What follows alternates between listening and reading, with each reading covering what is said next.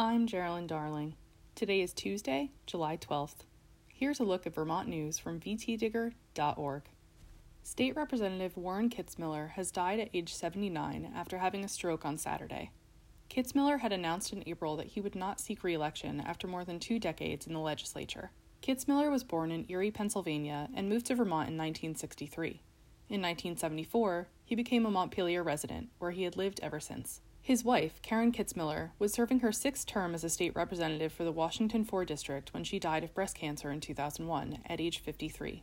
Following her death, then-Governor Howard Dean appointed Warren Kitzmiller to fill her seat. Kitzmiller also took pride in his contributions to the Karen Kitzmiller Memorial Coat Drive, which his late wife started in 1989. Every year, the drive provides hundreds of coats and other cold weather items to families in need.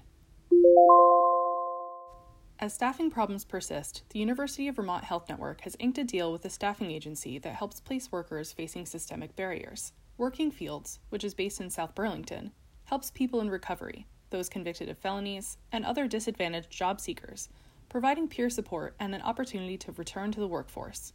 The contract relates to the Health Network's Environmental Services team, which involves highly skilled positions overseeing infection control and the cleaning of medical equipment, patient rooms, and other areas within healthcare facilities.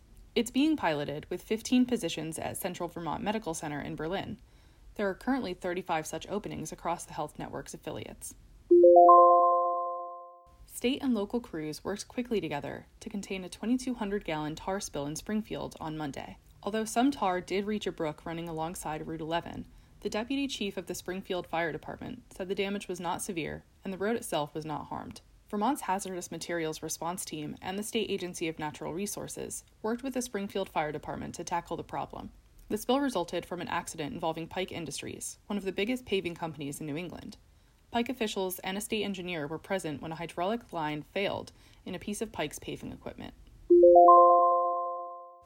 Amid the hundreds of millions of dollars Vermont is investing to address the state's housing crisis, about $500,000 is going to fund zoning bylaw modernization. Although planning experts say zoning updates are no silver bullet, changing a few paragraphs of local bylaws can help streamline desirable development. And as towns simplify their regulations around construction, builders might gain confidence that projects can stay on schedule and on budget.